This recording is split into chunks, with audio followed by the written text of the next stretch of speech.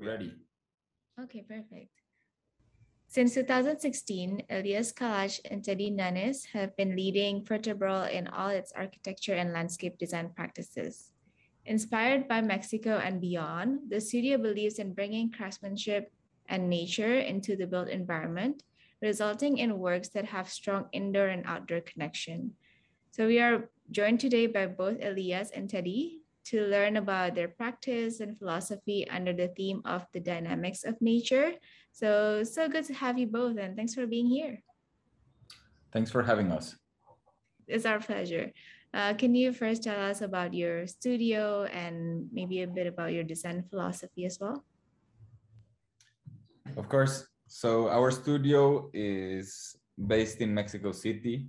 We started around 6 to 7 years ago when we decided we wanted to work together. We met a few years earlier, but then we decided to start working on a few competitions, and then we started getting projects for green roofs and gardens, and this is something that we really enjoyed when we were getting started, because green spaces were always something that called to us.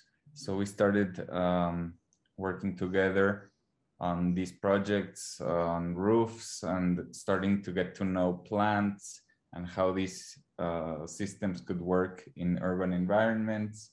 And it was a nice beginning to our office. And so we started with that part, with more of a landscaping approach, and later started coming back into architectural projects and incorporating everything that we learned when we started doing this first part. So that's a bit of the beginning of our studio. Yes, I would say that many of our first meetings and many of our first conversations happened in a garden. Our first office was Teddy's parents' garden. Uh, so that's where it all started. Um, I would say that all of our meetings with friends and all of our gatherings would always be outside on these gardens, on these urban gardens. And that's what made us understand the strength and the importance of these spaces. Once we had the opportunity to start building architecture, no walls, slabs, we had the approach of really trying to get these gardens into the house, no, and the house outside the garden. So this is maybe the origin of our or of one of our philosophies as an architecture firm. I would say that our philosophy is tries to get far from having a single approach towards architecture. Rather, I would say our philosophy is really trying to observe uh, every specific situation and try to find the specificities of each project to really make sense of it and bring in uh, walls and slabs, and I mean really trying to bring materials into the site that really respect the site and respect what we want of the site, no? Nice. So, in your opinion, how is nature related to architecture, and especially what makes it essential in our lives? Well, as we were saying, for us, architecture and nature have to be the same. So every time we design a space, we're thinking about how this space is going to be in contact with the exterior. And every time we design a window, we think, okay, what are you going to see outside this window? What's going to be your view? And what's going to happen when you open the door and actually open up a balcony? So how these green spaces interact with architecture for us is like it's one of the first things we think about when we design any project. How to make every space feel like it is surrounded by nature, surrounded by plants, and how to guarantee that every space has access to the outdoors as well. So for us, it is vital. It is the basis probably of most of our designs, one of the pillars. And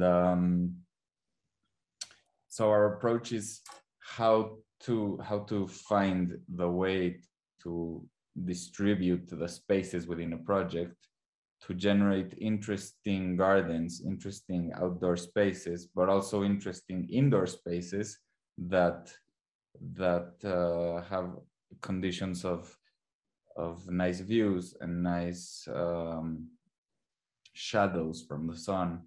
And so it is always one. It is always one and the other, never isolated. I see.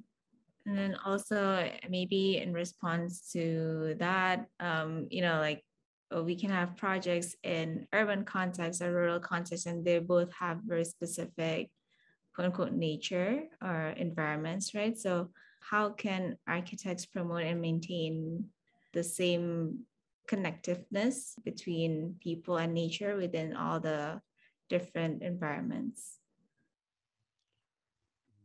I believe this is a good question in the sense that the situation in which architecture and nature encounter are not always the same, no? Sometimes the climate is maybe extreme, or sometimes architecture has to be more of a refugee, like this very contained space that really protects you from the outside. But we see this also as a pretty intimate relationship with the outside. We see the idea of really interacting with nature as a pillar in our work, as Teddy said, not always just opening a window towards the vegetation or towards a garden or towards forest or towards snow, but rather really understanding the situation in which we are introducing our work. We like to think about our work as a piece that maybe always that feels like it was always there. No, there's like this idea of really trying to interact with space instead of really going and putting something on it. No, and this is why we tend to get into the slope of the mountains. You can see this in some of our projects, or really try to float the architecture in this very fragile jungle or fragile context. No? So how you touch nature, the first contact with nature is also an architecture decision, and a decision of how we relate with nature. No? And the second level of interaction is, okay, now that the architecture is there, how the user has access to nature, how the user has the possibility of really interacting with both, with architecture and with nature. No, it's like this third layer uh, of dialogue. No, because we can sometimes predict what someone will do on an architecture or in nature or in a garden, but then there's like this alternative way of interacting, which is something that we are really also very interested on, and that's why we tend to bring in very open spaces, maybe ambiguous spaces, to allow for this to happen, for people to put their own meaning into nature, into architecture, and the encounter between these three really become an outcome that could only happen this single time, no? One time. I see. It's nice to break it down to like those two parts. So in the first part, in designing how architecture touched nature, what have you seen to be the main challenges of integrating architecture into nature or vice versa that others can learn and anticipate? The challenge is to take the right decision. No, the challenge is really to observe and do the right thing, because If you don't, then your house gets a flood, no? Or your house, it rains inside, no? So I would say the only way of knowing if it's right or wrong is when you put it in nature and you press play, no? If it's too warm and you're suffocating, no, something went wrong. Maybe the orientation of the house was wrong. No, so I think architecture is also about trial and error, which is terrible because there's no other way.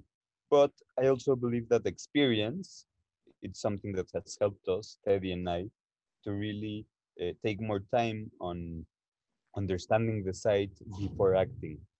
Uh, I think that experience is about listening and listening to the context, listening to the user, listening to our own intuition, no? Because sometimes intuition is something that we tend to ignore, no? As young architects, we have very predisposed ideas, and suddenly it's good to listen to these like intuitive things that at the end have a reason, no? So I would say that doing the right contact with nature is having the right, making the right questions about nature and about how we should intervene with nature. I think one of the mistakes that young architects make is simply designing something and then not really figuring out what really works well in this place and in this site. So designing something and then simply coming there and fix and work and making the site work for the project. And it should really be the other way around, right? So building up on the observation comment that Elias was making, the things you find in the land are the things that shape the project, and also they are the things that make it rich and interesting. So simply figuring out what are the main attractions or the main points of interest in a site, start giving a project its shape. Right, I totally agree. So on the second layer, when we incorporate now the users and their interpretations of the space, how might nature bridge connection between us humans, and maybe also taking it further between nature and also culture?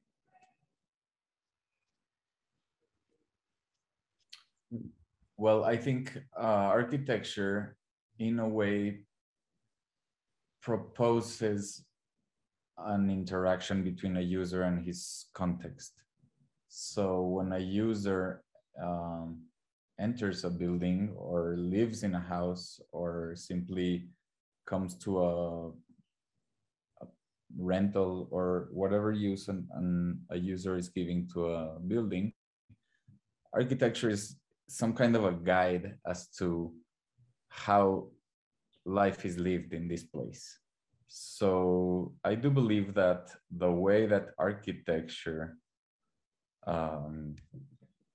guides this user can change the way this user interacts with nature in this place. And then eventually, if he has a nice experience, it can also seep into his future interactions with nature. So if a user realizes that he loves an outdoor shower, just to give a simple example, this could start to generate new interests for future interactions of this kind. Or if simply a design space has an open living room, and this living room starts to let animals in, and suddenly there's butterflies flying inside, and suddenly there is a breeze with the smell of flowers, then this obviously changes the way people interact with nature, that is something that has been completely lost in urban environments. So how can we motivate people to realize that this is the best way to interact with nature through this guidebook in architecture, right? Yes, and I would add that maybe visiting visiting from experiences that we've had through movies or through maybe different sources of information, some more serious than others, we can start understanding how you can lose contact with nature, which also makes you lose contact with yourself and with others, no? Because you become alienated almost like a machine. So maybe you see these movies about the industrial times, about Chaplin, no? And you can start feeling this alienation between people, uh, between nature, context, and the industrial revolution, no? But then you can see a movie by, I don't know, this movie called Shoplifters, which I find very interesting. It's this Japanese movie where the same space is the intimate space for the parents, but it's also where all the family gather, but where everybody sleeps. So it's this flexible space that has different meanings and that has different possibilities, and always down into its own natural context, its own tiny garden inside a very urban city. No, so this movie, for example, makes me understand how you can go to the minimal living space. The grandmother, parents, everybody's living in the same space, and at the same time, they have their windows that open all the way towards nature. Or if you see, and then maybe some living experiences, these high-rise buildings, these curtain walls, where you're only an observer of the outside world, no? You, you feel like you're not part of what's outside, no? Uh, which also brings in a relationship of alienation between context and architecture, and finally making the user and the context impossible to reach. So yes, I think through experience can be any way of experiencing, makes us understand how being in contact with nature, being in contact with patios, windows, are fundamental, no? I mean, there are some studies about hospitals where people who have a window to trees recover earlier, no? I mean, I think this is something that as a collective society we've learned, and we have to, with COVID, no, we've learned the importance of having some ventilation. So yes, I think experience shapes architecture, and that's part of the observation, no? Mhm. Yeah. Or do you want to maybe share one of your projects? Because I believe this was a very intuitive process in which we knew that we liked outdoor spaces. No, Caserasto was this uh, intention where we said, okay, we have the commission of doing a suburban house, a house that is inside the city, but must feel that it's outside the city, because if not, it's not fulfilling its purpose. So the first thing we did was, okay, we questioned the situation and the context of this house. The second layer of this was understanding the site and figuring that this site was one lot away from the most large uh, forest in Mexico City, Chapultepec Forest. It, so we tried to orient the house for it to seem as it was floating in the forest, no? So this was our second decision. our third decision was, okay, how can we really make this house to be a house that is surrounded by a garden? How can we build a house for this garden? No, because our first intention was to make a garden that connects with the forest. So having a very small plot that makes you feel you are in the middle of nature. No? So we try to concentrate and compact the house the, to the maximum, having a core, a structural core, which is 6 by 6 meters. And we believe this core to be the house itself, because inside this we had all the vertical circulation, the staircase, we had all of the water pipes, the drainage. I mean, everything was really contained on this core. And then we started to have terraces. Sorry.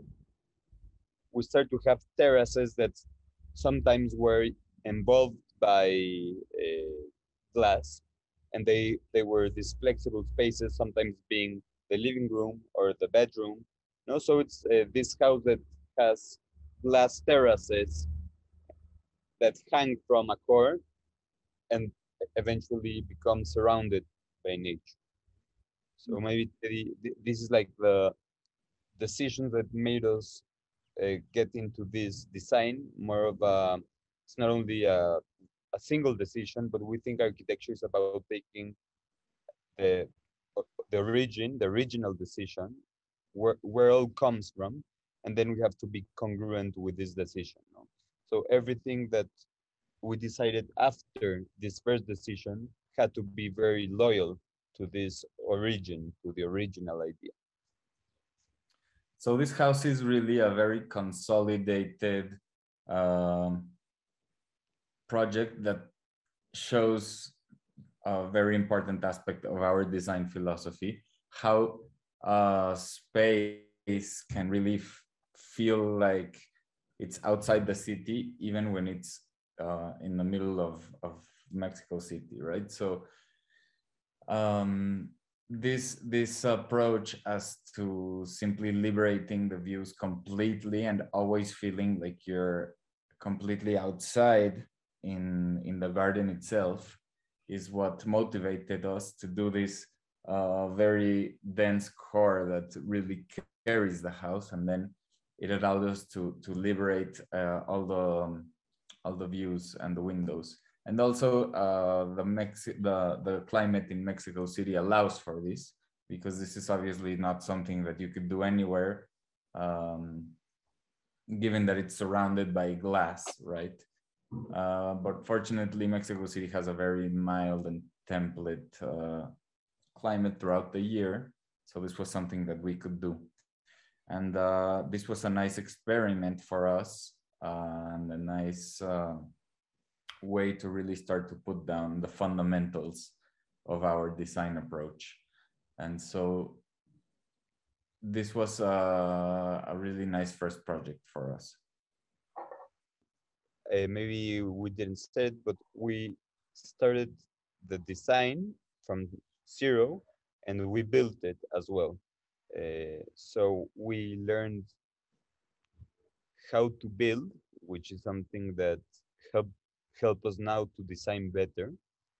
I think that design and building are always hand by hand, and this is something that allows us really to get what we want from the context from our own buildings. Because, for example, the windows, we designed them from scratch, each detail, because there was no other type of window that would allow us to have this such a thin profile that would allow us really to have a great transparency to the garden. No? So I think this helps to talk about how each decision has to be congruent with the original decision, and how, as Teddy said, we start our philosophy in architecture is reflected in our work. No. It's nice that you also built it. Yeah, I think it's kind of instilling some craftsmanship also into the projects, which is very key as well to having like a holistic and immersive experience. Yes. Although So we don't believe it's necessary. We believe it's necessary to know how to build, but architecture are drawings. Our architecture exists when a plan exists. It hasn't. It doesn't have to be built for architecture to exist, and that's the beauty of our work as of architects. No, that architecture lives independently of reality. yeah. So how do you foresee the future of landscape architecture? That landscape architecture, it's like being a heart surgeon, no? Or it's like a very specific, I mean, I understand how the world is getting specialized, but at the end, it's like saying you're an interior architect. There's no such a thing as interiors only. If you deal with interiors, you deal with exteriors. And if you deal with exteriors, you deal with landscape. So there's no boundaries between them. That's my only comment. Yeah, I think people are realizing that urban environments have been too separated from natural environments. Um, Architecture in the last few decades has been very independent or very exclusive from the outside and from nature. So I would say the future of landscaping and landscape architecture, in my view, is bringing nature back into cities, into roofs, into balconies, into patios, and really rehabilitating urban centers with vegetation and with the natural environment. I do believe that the tendency is to do this and also to create natural spaces that actually feel natural, because these gardens that are completely controlled and gardened and cut up, I mean, they're obviously also natural, but at least I find that spaces that actually do feel organic and wild are a lot more enjoyable, and they have more mystery, and they have more opportunities for discovery and finding this playful part that nature has within it intrinsically. So I believe that the future of landscaping is bringing it back into the urban environment. No, I think what Teddy says is on point, and I wouldn't say the future of landscaping. I'd rather say the future of design is really to go back to observation, to the origins, no? Really taking in very maybe rudimental strategies to ventilate spaces, or really bringing in some natural plants into very rigid and, I would say, chirurgical architecture, no? Like if trying to, you feel like you're in the hospital, no? In many architectures. And this is because we have lost the ability to connect. So yes, architecture, we should design itself. The future of design is going back to nature. Mhm. Perfect. So yeah, I really like all this time that you remind us to always listen to nature, listen to the environment, and like know what to do with it. So from here we learn to make architecture that works with nature and not the other way around, and also all that comes with it, like light, air, the views, and really to truly embrace the landscape and all the greeneries. And yeah, that's how we're supposed to live. I would say really fast that we don't we are not proposing this to happen as a ethical or responsible thing that we should do. It's not preaching about this. It's more saying if you don't do this, then your house is gonna blow away with some wind, or it's gonna flood with some rain. So it's we do this because there's no other way of approaching architecture. Because if you do it a different way, it won't work and won't fulfill the needs of the users. So it's more of a way we believe architecture has to be, uh, not not how it should be. Yeah, it's really, really nice to hear your sharing and learn from it. So thank you so much.